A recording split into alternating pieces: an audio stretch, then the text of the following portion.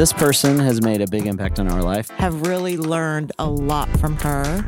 All right, somebody get me out of here. No, we've had our own little counseling in this whole thing. This has been quite the counseling session. I hope you've learned a lot. We've definitely benefited from this. Did you see that? Yeah, and I just said we. Love or work. Welcome to the Love Work Podcast. This is Jeff. And I'm Andre. This is our first 2 chapters of our amazing book club conversation experience extravaganza. To be honest, it was a little weird going back and reading things that we had written a long time ago. Yeah, I would have changed a lot of things you wrote. What? I mean, but before we get into this, I do want to say that this podcast is going to be bananas. Oh boy, here we go. Right? Yes, because we have some great people to introduce you today. Yeah. We're going to wait. We're not going to get to that quite yet because we're going to they're an adventurous couple. Yes. And which is a great reason why I brought them into this specific episode. Mm-hmm. But before we do that, we want to talk about the first 2 chapters of Love or Work. Yeah. First chapter is called The Great Adventure. Yes. And we get to share a little bit about how this whole project started, about our Westy van, about doing adventures with you, all the good stuff, right? Yes. It's not an adventure until something goes wrong. Wow. We even talked about that just recently. Because it always goes wrong. Something goes wrong all the time. Yeah. I mean, I was looking back in the questions at the end about how your original adventure of life has like changed directions. And I think, we wrote this book before COVID.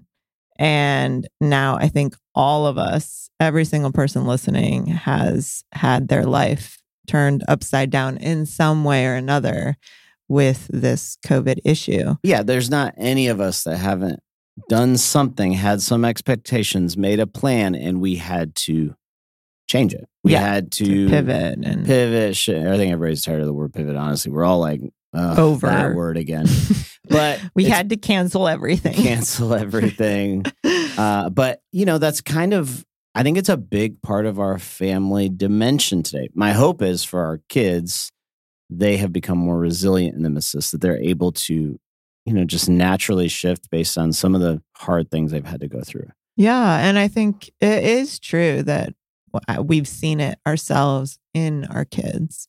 I think things that used to be a really big deal about having to cancel, whether that's play dates or things like that. Now, when they're big things that we have to cancel, like an entire trip to Michigan over Christmas to see their grandparents that they miss, it's like, oh, okay. Like, it's hard for a moment, but they've done so much better than ever before in that. Yeah. One of the questions in the end is really talking about our love story, because we talk about how whenever we interview people, we always ask their love story, how'd they fall in love? You'll hear that even in the interview today. And I think it's interesting. I mean, when you think about our love story, what do you remember as something that was surprising to you in our love story? Right now, thinking back, man, it's been almost 20 years ago. Well, I mean, one of the things that, I don't know if it was surprising, but one of the things that drew me to you in that way was your spirit of adventure as well. And when we were dating, we took like 15 people on a trip to Puerto Rico to work at this camp and do cleanup after a hurricane. And I remember you and I being in charge of 15 people who literally had never... One person had never been out of the state of Michigan. Yes. Yeah. And some never to any other country. And Puerto Rico is America, but it's still Spanish speaking, a different culture. And so it was this huge adventure, but it was something that even when we were dating, that I thought to myself, wow, to have a partner to be able to do this with, and to, there's a lot of scary and unknown moments in doing that trip. What were we? Were we 20? I think we were 20. Yeah. We couldn't rent a car. We were too young to rent a car. I mean, ridiculousness that we went through to get these 15 people there. And that adventure spirit, that whole part even drew me to you and our love story, and still continues today. Well, just a couple weeks ago, we were laying in bed after a long day. And you said to me, you said, I'm like, what is? Do you still love me? Oh. You said that, right? Which is interesting. I think it's an interesting question for you to potentially ask your partner. Hopefully this isn't like causing tension, because yes, I still love you. In that moment, I don't know that I would say I would have liked you. Yeah, in the moment. The liking goes away sometimes. Yeah. And if like looking at life as an adventure is a positive way, sometimes you have to look at life like, well, I don't know what it is, but it's not fun. Yeah. And in the midst of when it's not fun, it doesn't feel like an adventure. And it oftentimes like you start blaming each other and you're like, I don't like you today. So just give me some space. Yes. You know? But reminding myself of how I fell in love with you, why I love you, what I love about you. Those were things that set me in the right trajectory again. Yeah. And I think that goes into our interview today. Yes. Because this couple, Emily and Jesse Cole, that we are interviewing today, really go into like how their falling in love also plays into their whole entire life right now. Yeah, their adventure in business. They went on a crazy adventure in starting a business. Yes. Called Savannah Bananas. Yes. It's a baseball team. If you didn't know. You didn't know. It's just all over national news. But in case you didn't know. It's a very small minor league baseball team in Savannah, Georgia. That's making national headlines. Because they're reimagining the baseball experience, right? Because they're kind of crazy. They are bananas. They're embodying the brand in every way. So we want you to hear their story, their adventurous story today, and then we're going to unpack it again in the end. Yeah, let's go bananas. Let's go bananas. Here we go. Emily and Jesse Cole.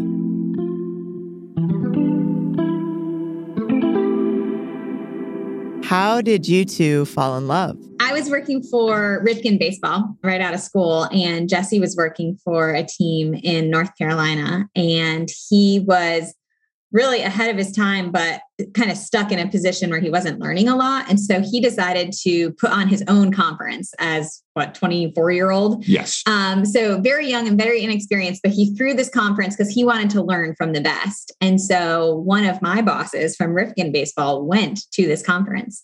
And during one of the times that Jesse was on stage, she heard him speak, and she actually left the room and called me and said, I just met the guy you're going to marry. What? Are you serious? That was the original. We weren't in love, though. There was no love there. That's the background of how we actually got connected, because she just heard his passion and his reason for doing what he was doing in this industry. And it was the same as mine.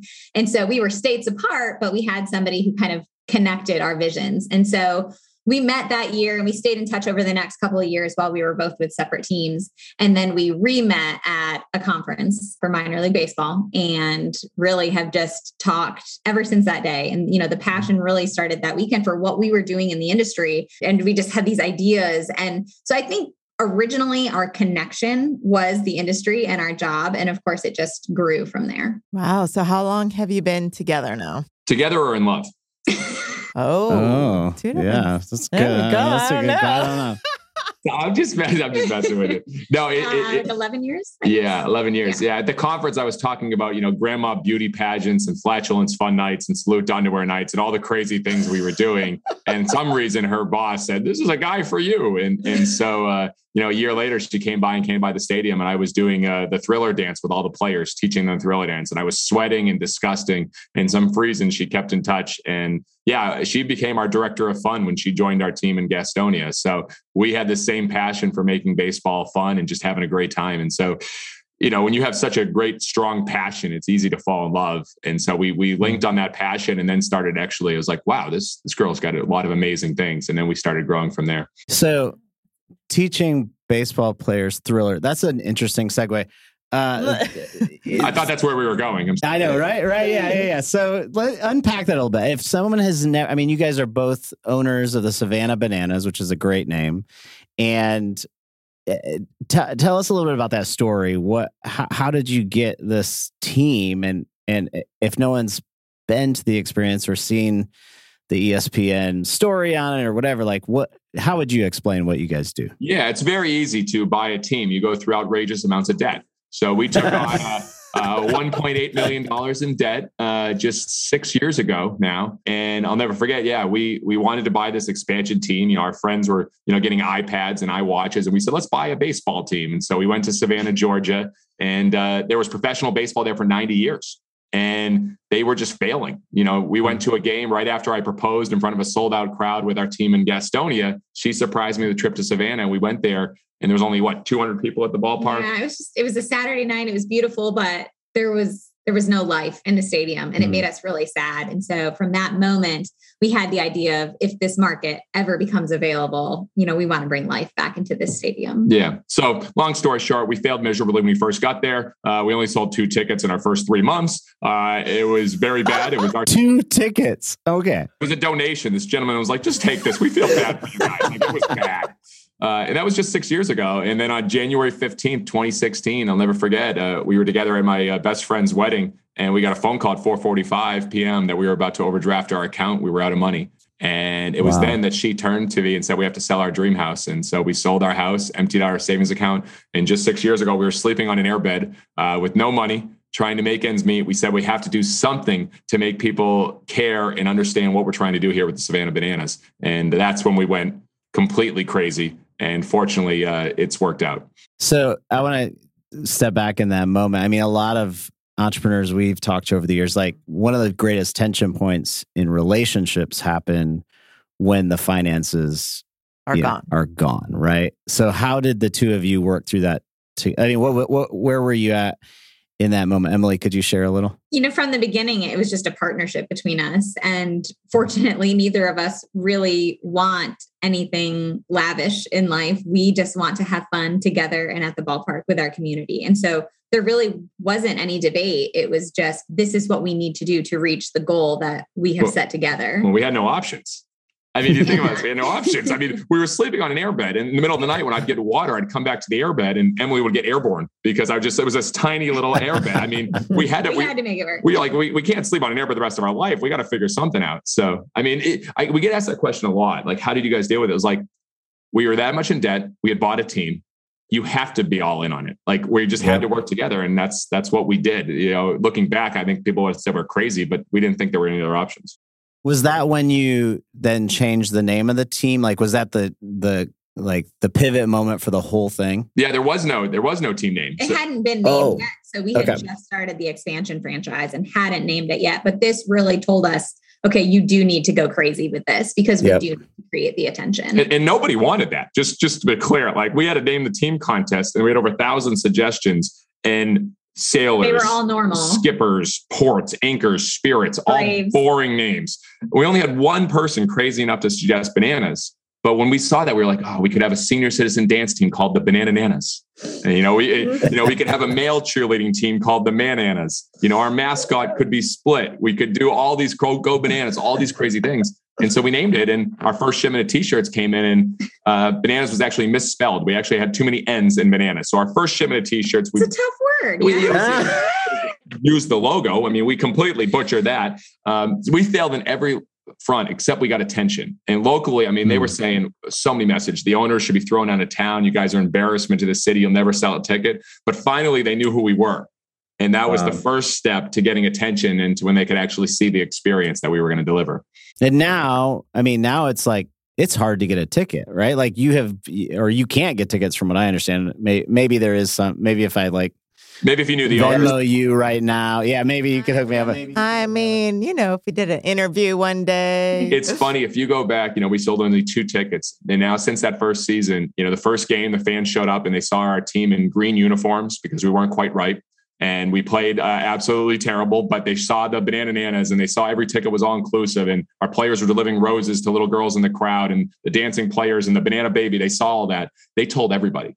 And so from that opening night, we've sold out every single game, and the wait list just hit 12,000 for tickets. So USA Today did the story last year. People were paying 10 times face value, $150, $200 for tickets just to have a chance to come in. So are you adding seats this year? Is that part of the goal? No, that would make too much sense for us. No, right. That's normal. Like, well, of course, no.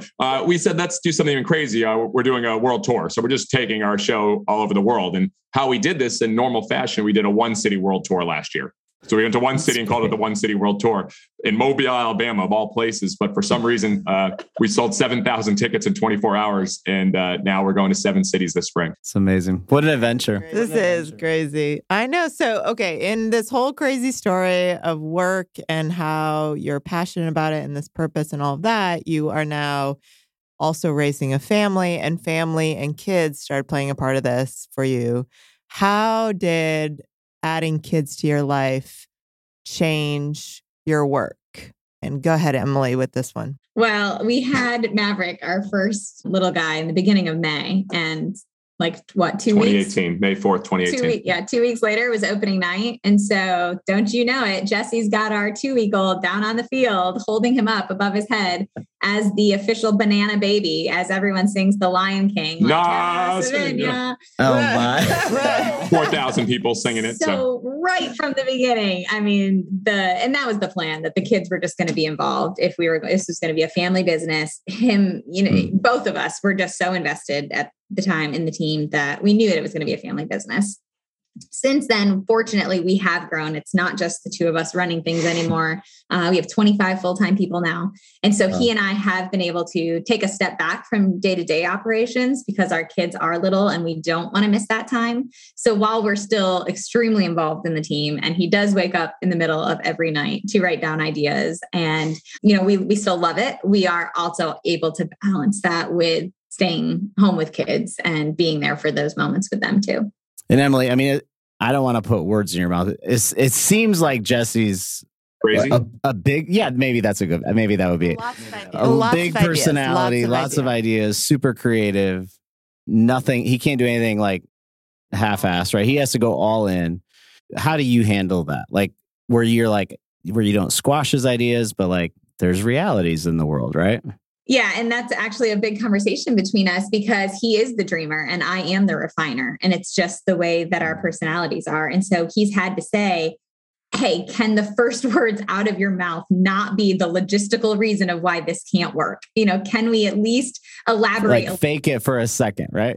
You're like, or just have the conversation with me. Don't crush my dreams. And so I have had to learn to communicate better. And so, he does so much studying and reading and listening. And so he does know a lot of the experts who come up with these ideas of, hey, we have different personality types and this is how we're going to work together. And this is how we're going to flourish.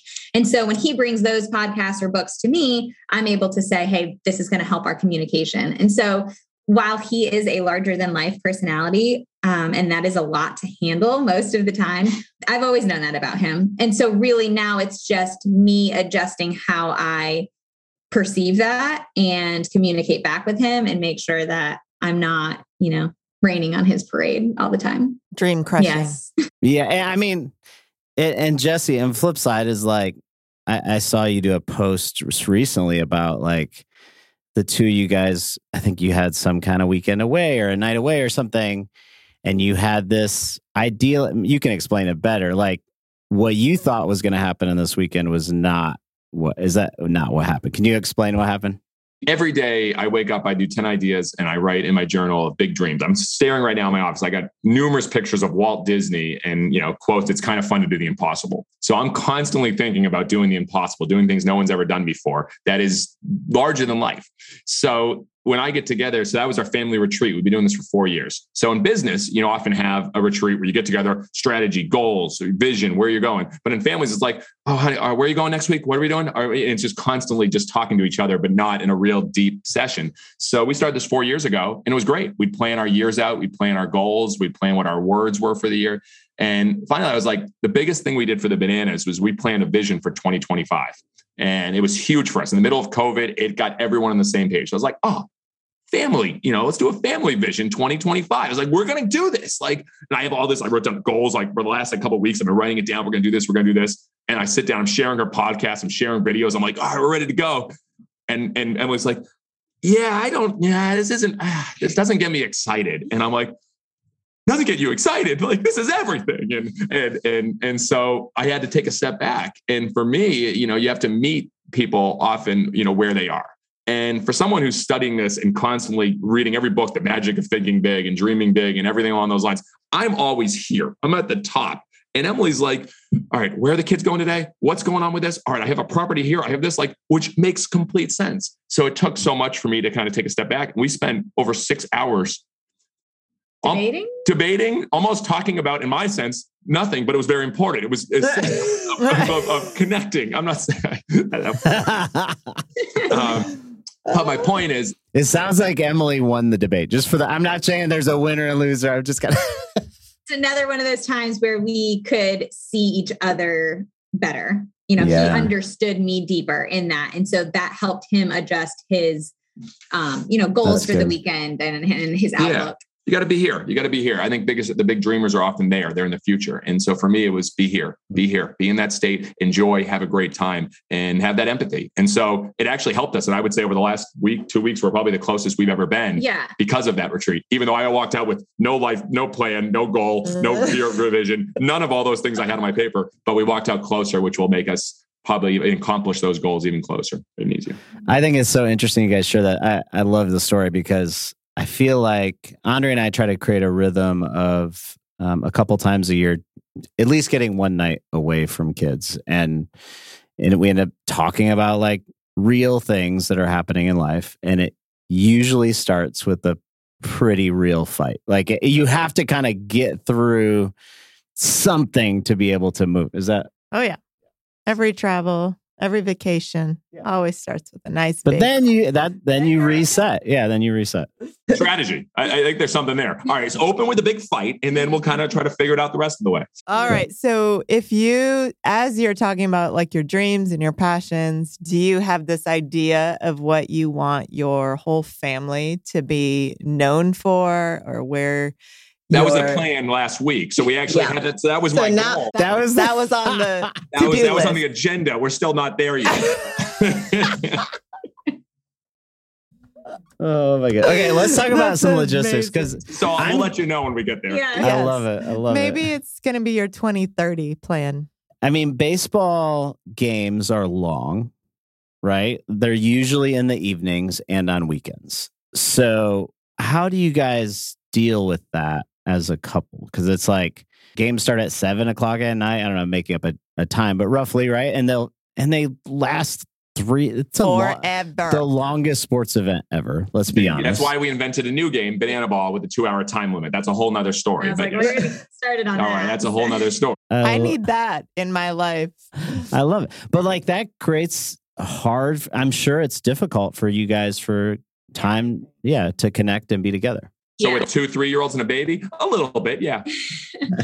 One of the things we've said from early on is we want to be leaders for our people and just for anybody who's watching. I mean, Jesse's built a pretty big platform. And so we are very real about this, that we do not do it all ourselves. It's really hard when you watch people on social media and you're thinking that she's a terrific mom and how is she juggling all this?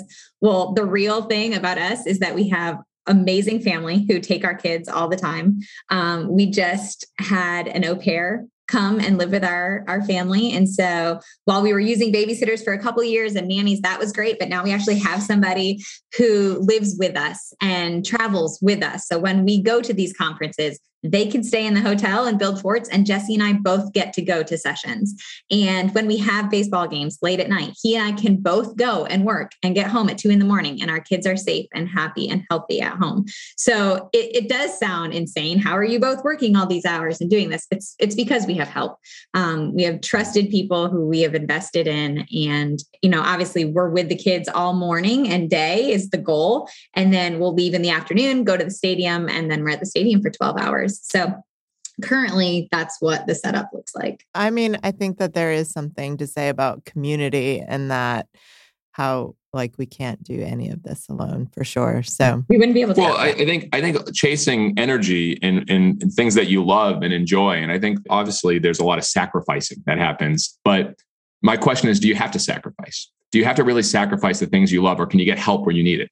And I think you look at the greatest businesses. I look at a business and then reverse engineer it to a family. And I know it sounds crazy, but I look, all right, how do businesses able to have this growth? And also their people have freedom to do what they love and what they enjoy. Well, they delegate, they eliminate, and they bring in the right people at the right times to help them and do what they love. And I don't think a mother, a father, whoever has to sacrifice their complete days and take away their happiness. I think there's ways to work around that. And again, I'm speaking for someone who's got an amazing wife who takes on so much of this, but that's what we're trying to, that was the goal of the retreat, is how can we achieve all the amazing things that we want in life and that bring us happiness while also feeling like, we're not drowning day to day, which often happens for so many families. And Emily, it seems like part of that, I think a new part of the adventure, I don't know how long it's been happening, is foster care, right? Like, has this been can you kind of share a little bit about that journey for you? And so it's always been just on my heart kind of to somehow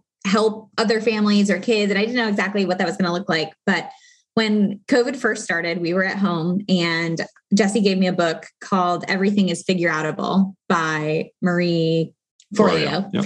And I read the book, and about halfway through, it just kept hitting home the point that things are going to be complicated, but everything is figure outable. And so while foster care had been on my heart recently, we travel a lot. We have insane hours. We don't stay in one state. There were all of these negative points that were telling me, you can't do this right now. It's not going to work. But I read this book and I said, you know what? There's going to be a way to figure it out. And so we moved forward and we filled out the application and we talked to people in the field. And we became a licensed foster family. It took us about 9 months because we were doing virtual trainings and we were doing this during our season and with a 2-year-old, but it was on our hearts and it's something that we really wanted to pursue. And so we just made it work. And so we were licensed just over a year ago, and our first call for a placement came just shortly after. And so we've had one little girl with us for a year and another little girl with us for about 3 months. So our family is growing in that way, and it's going to constantly be evolving because the goal in foster care is reunification. So the goal is for us to take care of these kids and keep them healthy and happy while their families get the help that they need so that we can reunify. That won't always work out. And so who knows what will happen when we get to that point. But currently they're with us temporarily. And so we have 3 kids temporarily, and foster care has just become a huge passion for both of us as we've learned more about the system. At first it was just, we want to do this. And now it's like, okay, there's a real problem in this country and we want to help. So can I share something on this? I think there's a little... So it was how do you get people to join on a dream with you and on that journey? And, foster wasn't even on my radar because, I'm an only child. My dad was an only child. My dad's dad was an only child. My dad's dad's dad was an only child. I come from like 5 generations, 36 generations of one boy. I don't know how it happened. Oh my gosh. The odds don't make sense. But so that was my family. Like I had a small family. I never, she came with, she had 3 brothers, family of 6. And so that's what she was used to. And foster was like, all right, I understand there's a need. But then she spoke my language and she said, Jesse, there's 500,000 kids in the US who don't have a home right now. And for me, as a dreamer who tries to make the biggest impact, as soon as I remember exactly where we were at dinner, right after going to a session, she told it to me. I go, I'm in, let's do this. It takes one step at a time. And just like we say, every game is someone's first game to create a fan. Every day is one person, first opportunity to create something special and make an impact. So she told me that, and she spoke my language and I was in. And then as soon as I brought, the amazing girl into our life and saw, she only had 2 words, she had gashes over her head, she was malnourished, it was bad. And to see this and see how we could help, I was in. I was like, this needs to happen. And, I guess that goes into even like 6 months later, when one morning I'm writing down ideas and I'm thinking about this and I come running downstairs. I go, Emily, I got it. Her's like, all right, roll her eyes. That happens a lot. What do you have today, Jesse? What are we building? What are we doing? And I said, Emily, all right, there's such a need. And we are traveling all over the country. Our tours are going to go all over the country and worldwide. There's an opportunity to really spread this message in a different way. What if we create Bananas Foster? And so we create a nonprofit arm where every city we go to, no matter where we go, we're building not only awareness, we're getting more families to sign up. We're helping the kids. In every city we grow with the Bananas, we also grow this huge need that's in this country right now. And I saw her eyes light up. And I was like, all right, we got something. And so I get excited. And again, it's speaking that same language. How can we be on the same page on it? And now I'm 100% all in. Yeah. So it's interesting speaking the same language. I mean, that is hard to do for couples, right? Like, and takes time and energy. What have been ways that you guys have found to kind of get on the same page? What does bring the two of you together to speak a similar language to get through that? I think the simple answer is communication. When we had Maverick, we had been used to having our own life and all this time to talk. And so once we had Maverick, Jesse made us commit to weekly date nights. And it sounds unattainable and crazy. And yes, there are a few times that we miss it because one of us is traveling or something. But for the most part, we stick to it. And we're big movers. So like we're always walking. So we walk to all of our dates, which we have found is a really good way for us to communicate. We're not staring at each other across the table stationary. We are moving and we're not face to face. And so we walk to all of our dates pretty much weekly, and then we'll sit down and have a drink or have dinner, and then we walk home. And so it's multiple hours of uninterrupted movement, talking. And so we have a lot of clarity on those. And I think just the repetition of talking every week helps us not fall too far out of sync. Mm-hmm.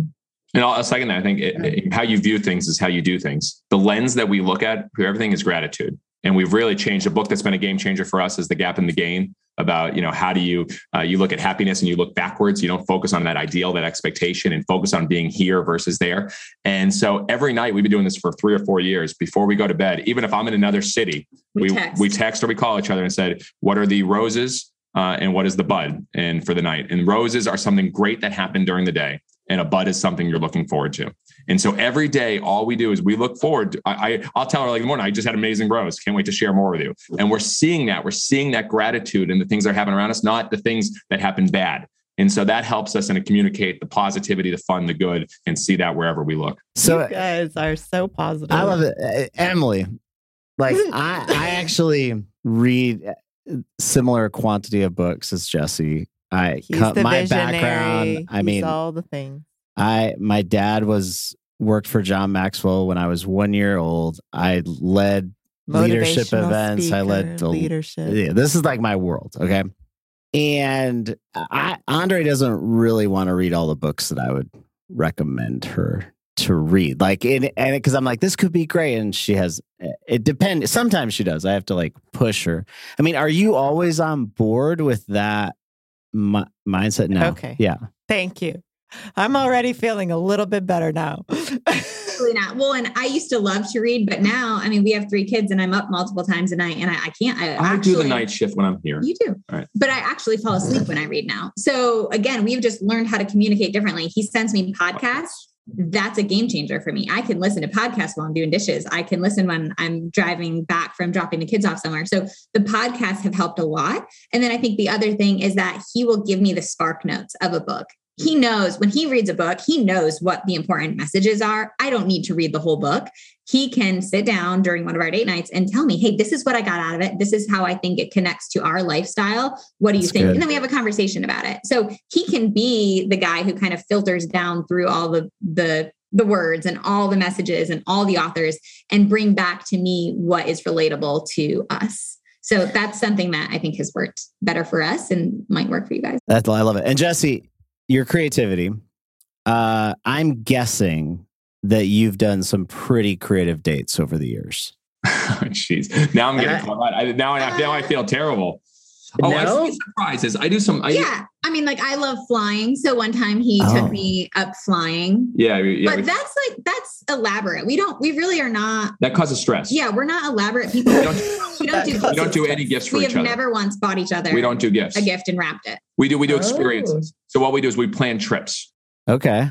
Trip, we will plan a retreat. But, anything that causes stress, what are they going to get me? What should I get them? Is it good enough? Did I spend enough? Did I spend too much? Like anything that involves lots of decision-making and stress, it just doesn't add to our life. Well, and to be fair, gift giving or receiving is not either of our love languages. It's not our love language. It might work for some people, but for us, it's walking to dinner and spending time together. That's a love language? No. I'm just saying. Quality time. Yeah, that quality time. Yeah. For us, that means more. So we don't we try not to put stress on it. And I don't want him to, work really hard to come up with a creative date, because I'll probably veto it and be, the realistic one that says, we need to be home in 3 hours. So I'll plan our retreat. So like, I'll try to find a really cool place. Like I found, where we went to Old Edwards Inn and we never been there. So I'll look for those, book those and say, hey, this is where we get to go, or a trip and stuff. So that makes it easier for us. Yeah. But we keep it simple. But I should be better. You just made me feel terrible about my life. Like I was like, 90% of our date nights, like we literally just walk to the local restaurant and walk to one of the restaurants and just talk, like that's it. But we don't have to put a lot of bandwidth into it. We can focus on ourselves. And I'm like, I am not that creative. Like I need to do an idea session on creative dates. Look at what you did. You're welcome. Sorry. I don't know. It's somewhere in there. I love it. All right. I'm better now. All right. Okay, good. All right. And Emily, do you find the yellow tux sexy? Let's get like that's really just, Jesse, I'm having fun. I'm embarrassing Jesse. This is great. I have mixed feelings for it. You've never liked the yellow tux. Well, really? You like the message behind it. I'm not I want to be in the spotlight person. So it's hard for me when he wears it, because we get stopped everywhere we go, every airport, every restaurant, walking down the street. And most people just think I'm crazy. Not everyone knows the bananas are us. They all know who you are. No, it's lovely. And I'm appreciative that we have built a brand that's recognizable. So that part is definitely the positive. I'm just not a person that likes to be stopped in every situation. And the answer is no. If I'm ever trying to make her attracted to me, it is 100% not wear that. No. It's wear a fleece. It's wear something comfortable. It is like, I know, like stay at home. So Jesse's at home. Like now we're good. Yeah. Okay. I love it. But I think the tuxedo, I mean, even in this call, you have this yellow tuxedo on, yellow hat, which is amazing. It's part of the brand you've definitely built. And I think one of the things that's beautiful about it to me is this idea that when you're living something that you're passionate about, right? Like you're going to breathe it. You're going to see it. People are going to see it on you. You're going to be sharing that vision in everything you do. Jesse, I'm curious, do you ever get tired of sharing that vision? I mean, thinking about our entrepreneurs and our audience, and how do you keep it fresh for you? The easy answer would be like, oh yeah, 100%. But I think if you don't love something so much that you want to scream it on top of the mountaintops, you maybe haven't found your right thing. And I mean, I wrote my first book. I find your yellow tux and what makes you different. And I think it's, it's passion, but also what makes you different. I think we want to talk about things that are unique, that are specific to us. And like, yes, the yellow tux is a statement. It's more of what I believe in standing for. And it's standing for something, that makes you stand out, your unique thing. And just owning it and amplifying it. When I put this on, like this is not a completely different Jesse. This is just Jesse amplified times 10, and which is very dangerous for Emily and some other people. But what if we lived like that? What if I always say like, how do you get so much energy, Jesse? Well, it's simple. I do things that give me energy. And I think a lot of people, they say, oh, do what you love. Write down what gives you energy. What's on your energy list? And so I was very clear 2 years ago. I wrote down my energy list and I audit my days. If I'm at the end of the day, if I'm tired and don't have energy for my kids, I didn't do things during the day that gave me energy. And I need to fix that the next day.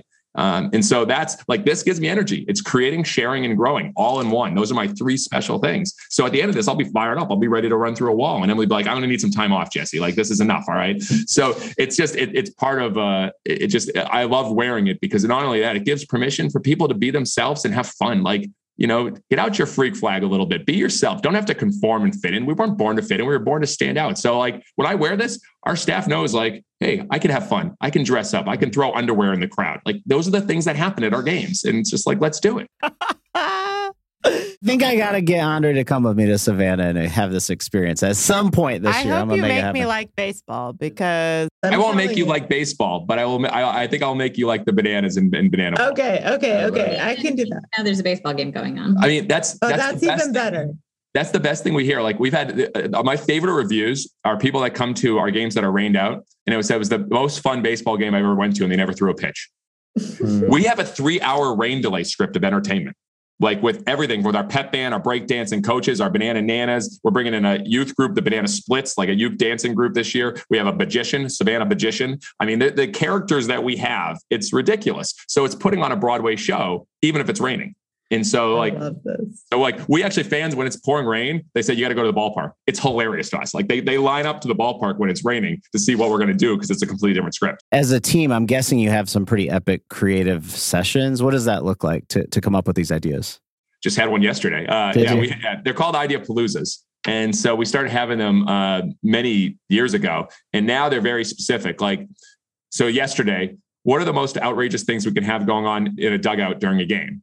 And so it was myself, our director of entertainment, and two of our players, which we hired pro players to be with us year round, which is really cool. But yeah, I was like, all right, can we have a hibachi chef in the middle of the dugout doing hibachi? Can we have a player changing a diaper? We started going through all these ridiculous ideas, getting massages, pedicures, literally having two women doing pedicures for our players while they're in the dugout. And so like, we just narrow down on these ideas. And then what we say is, let's just do them. See, what people realize is we do 4 new promotions every single night live in front of a crowd that we've never done before. So if you have 50 games, you're doing 200 promotions that you've never done in front of a live crowd. The reality is 150 of them fail miserably. I mean, like the horse head race where I put kids in horse heads and they couldn't see. And so one ended up in right field, one went against the wall, one's at the pitcher's mound, and the game was delayed for 5 minutes. And I'm like yelling, all right, guys, everybody off the field. But they couldn't hear me either. Like, that one, and it happens. Living pinata. I thought putting an intern in a turtle costume and making little bats and hitting him where he throws candy in the air would be fun, but that didn't go as well as we hoped. So every single night, something happens that we weren't planning for. So that's part of it. Oh my goodness! But you either have success or you have a story, and we got a little bit of both a lot. And the halftime shows and baseball games that go wrong, and that's what makes it fun. You think about it. You do things you've never done before and see what happens. Now, I'm guessing also with that, I mean, a couple of follow-up questions related to the business side of it. I mean, on the staffing, I have a feeling people could get jobs other places, right? But the creativity that you have, I have a feeling is not only attracting people, but also retaining people. Is that a true assumption? I mean, she goes, you can go do it. Yeah, we've been very fortunate with our staff. First of all, our culture is awesome. We have so much fun. People are dressing up all the time. Today is what, Cowboy Friday. They had pogo sticks yesterday in the office. They just do fun, crazy things. And they come up with this stuff. This isn't us saying you have to dress up and be funky. So our culture is awesome. And we've had multiple people who started with us our first year who are still there. And I think it's a lot of things. They get ownership. They are allowed to kind of come up with ideas, and we're not micromanaging them. Obviously, we're very involved, but it's for a lot of different reasons. But we've been very fortunate overall that the people who come in want to come. And once in a while, there's somebody who doesn't fit and they weed themselves out. Honestly, I don't think we've let anybody go. It's just not that kind of culture, because they will say, this isn't where I fit. This isn't for me. And we part ways, and that's fine. But now we're at a point where the people who are there, the 25, are a really good crew. Everyone loves, they go out together every night. We're at each other's weddings and baby showers. We do everything together. So, but it wasn't like that in the beginning. No. It was very hard to get people to work, especially it was a startup, especially even players, the first practice when we bring a dance instructor and say, guys, before we practice, we're going to learn how to dance. A lot of guys are like, what are you doing? This is not what we're about. But the more we share, the more you can grow, because you share who you are. And, even when we were looking for a group experience person 2 years ago, the post that we put all over the job sites was, do not apply for this job.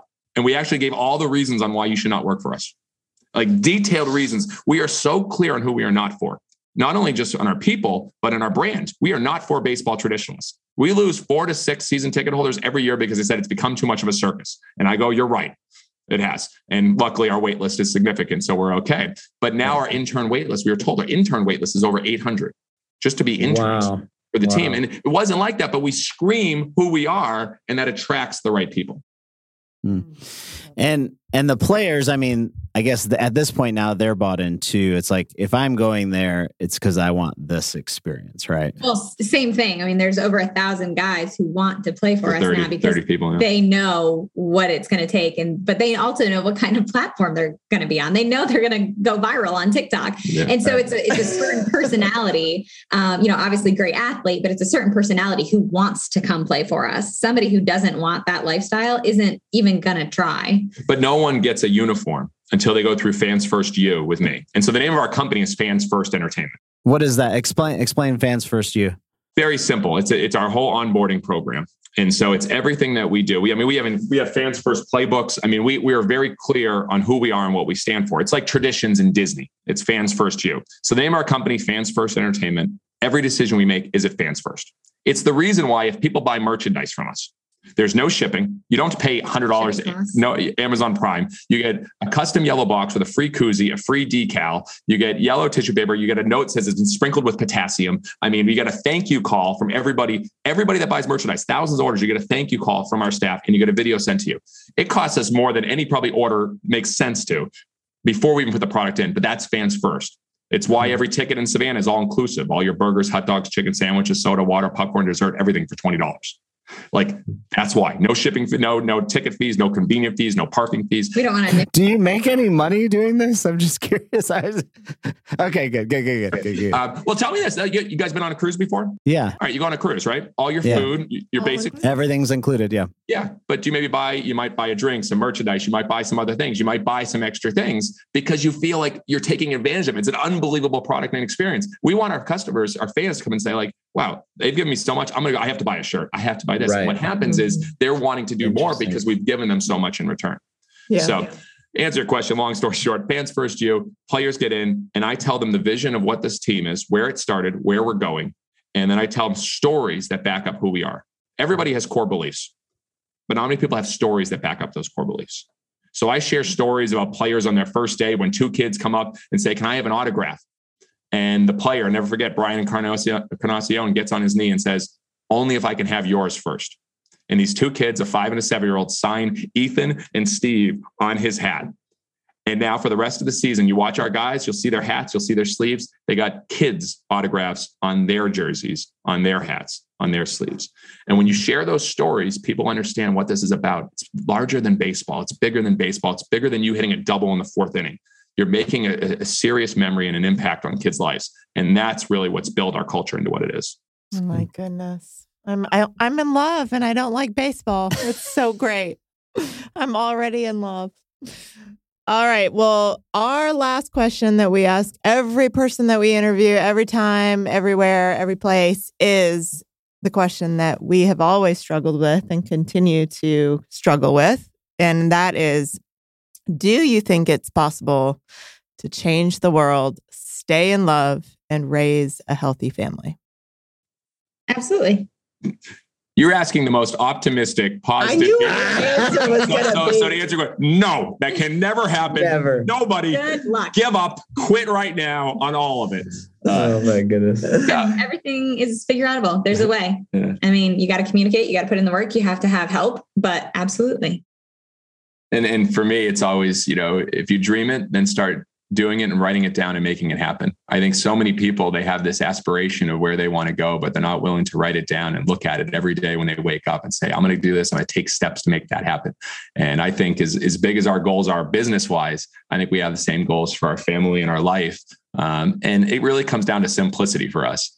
It's just happiness. I hate saying how cliche it is. If everybody's happy, if our son, doesn't want to be involved in the team, if they don't want it, that's okay. Like whatever makes him happy. People are like, are you getting him into baseball? I'm like, if he wants to play baseball, but he'd rather be a part of the Banana Pep Band. Like that's what he wants to do. He goes around playing like a saxophone. He's in the Banana Pep Band. Awesome. All right, let's do it. And so I think it's all possible, but I think you have to be able to commit to writing it down, believing it, and talking about it, and not just have it out there. Keep it in front of you on a daily basis. And I think we talk about that regularly.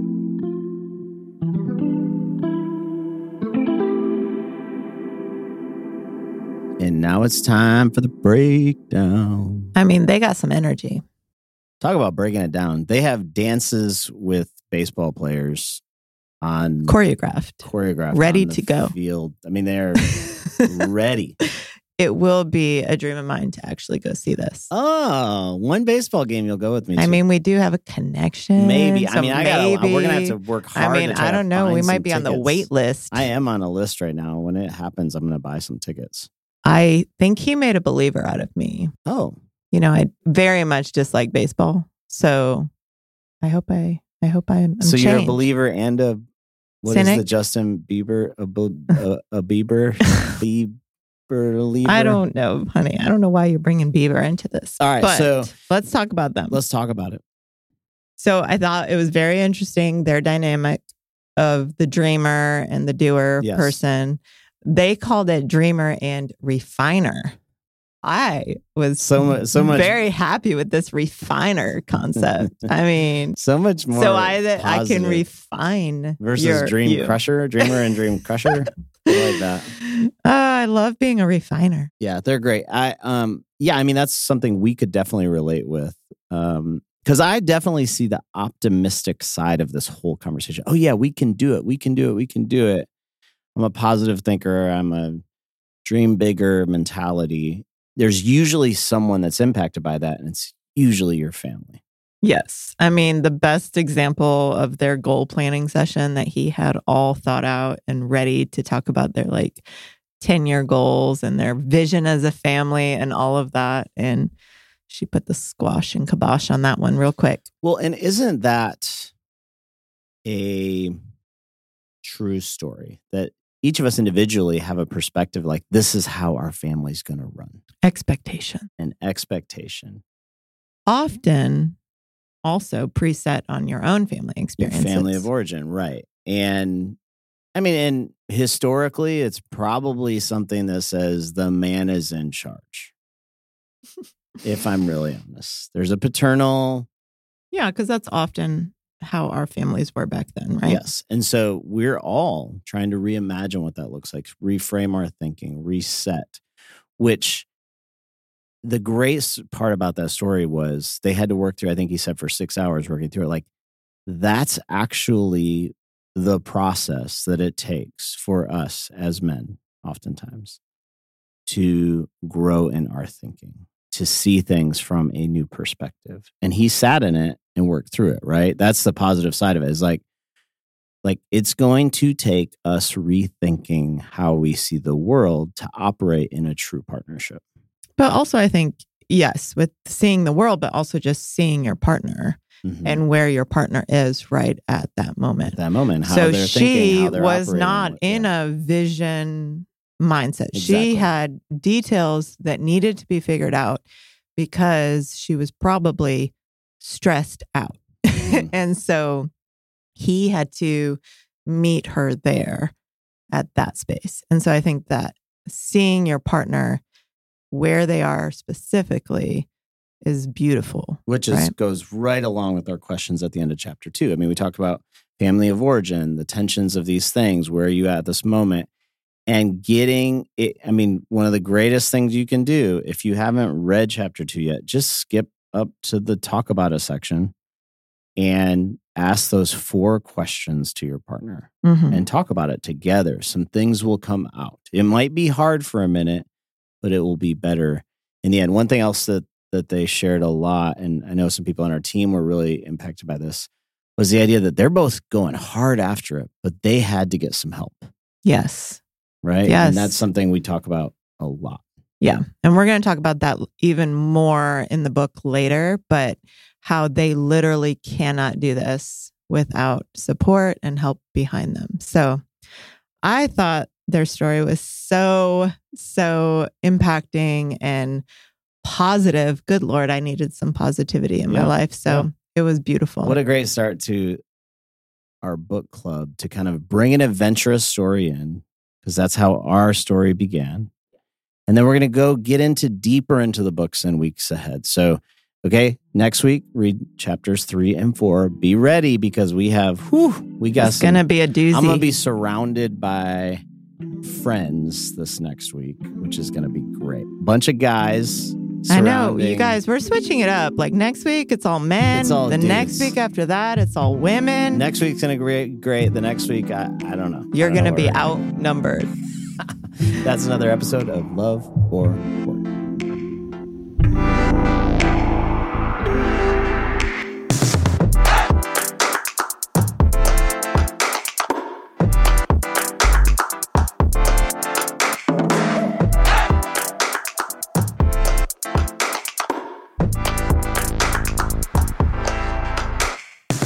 This episode was recorded by Matt Owen for Soul Graffiti Productions.